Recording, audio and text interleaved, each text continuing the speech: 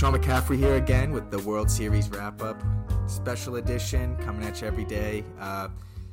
Game 4 action last night. Tough night for me, at least personally. Not for the people down there in Houston rooting for the Astros. Phillies lose 5-0. Astros get the win.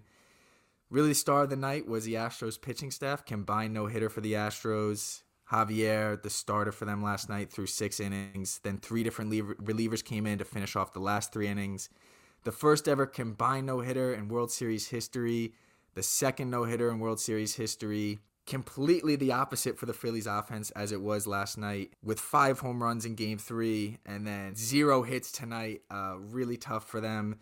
Astros offense also looked good with getting 5 runs in the top of the 5th inning. Yep.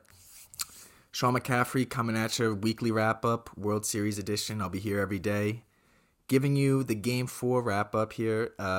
Tough day for me being a Phillies fan, but not a bad day for the people down there in Texas rooting for the Astros. Phillies lose the game 5-0. Astros get the win.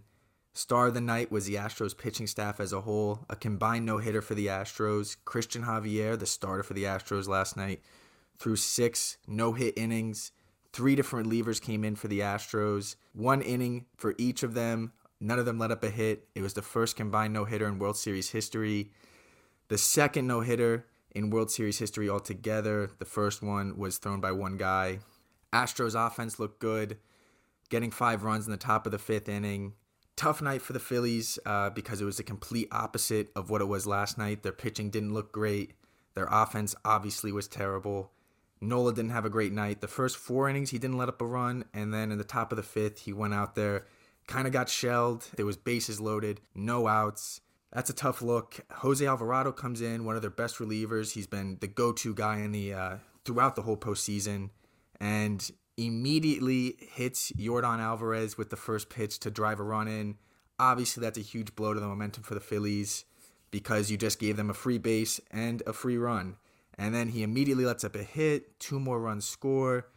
Really tough night for the Phillies pitching staff. Tough night for the fans, being that it was a home game.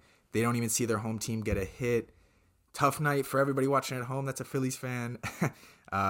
Even though Nola threw 4 scoreless innings in those earlier innings, the 2nd, 3rd, and 4th, you could tell he didn't look quite the same. Is it a usage thing? I'm not sure. He's never pitched this far into the season before, considering that he's never been to the World Series or playoffs at all for that matter.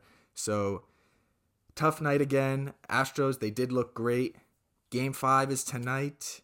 Verlander versus Syndergaard. It's going to be a bullpen game for the Phillies. Verlander's a star. First game of the World Series, he was a starter for the Astros. He was great at first, then the Phillies caught on. They kind of lit him up a little bit with the scoring. I would expect that he'll come out tonight and probably put a better outing together than he did in Game 1. It's the last home game for the Phillies. Hopefully the fans show out. At least I'm hoping so. Atmosphere hopefully will be electric despite the terrible events of last night. And I look forward to seeing it happen. I'm hoping Syndergaard can go out there, throw 3 innings, and then guys like Alvarado, Dominguez, Bilotti will be able to go out there, throw a few innings themselves, and the Phillies maybe will be able to string together a win. It'll be tough. The favor is definitely with the Astros, despite the fact that it's a home game. And if the Phillies lose, it would be 3-2 Astros, and almost every statistic shows that whoever wins Game 5 is usually the team that wins the series. So that's the weekly wrap-up. Thank you for listening.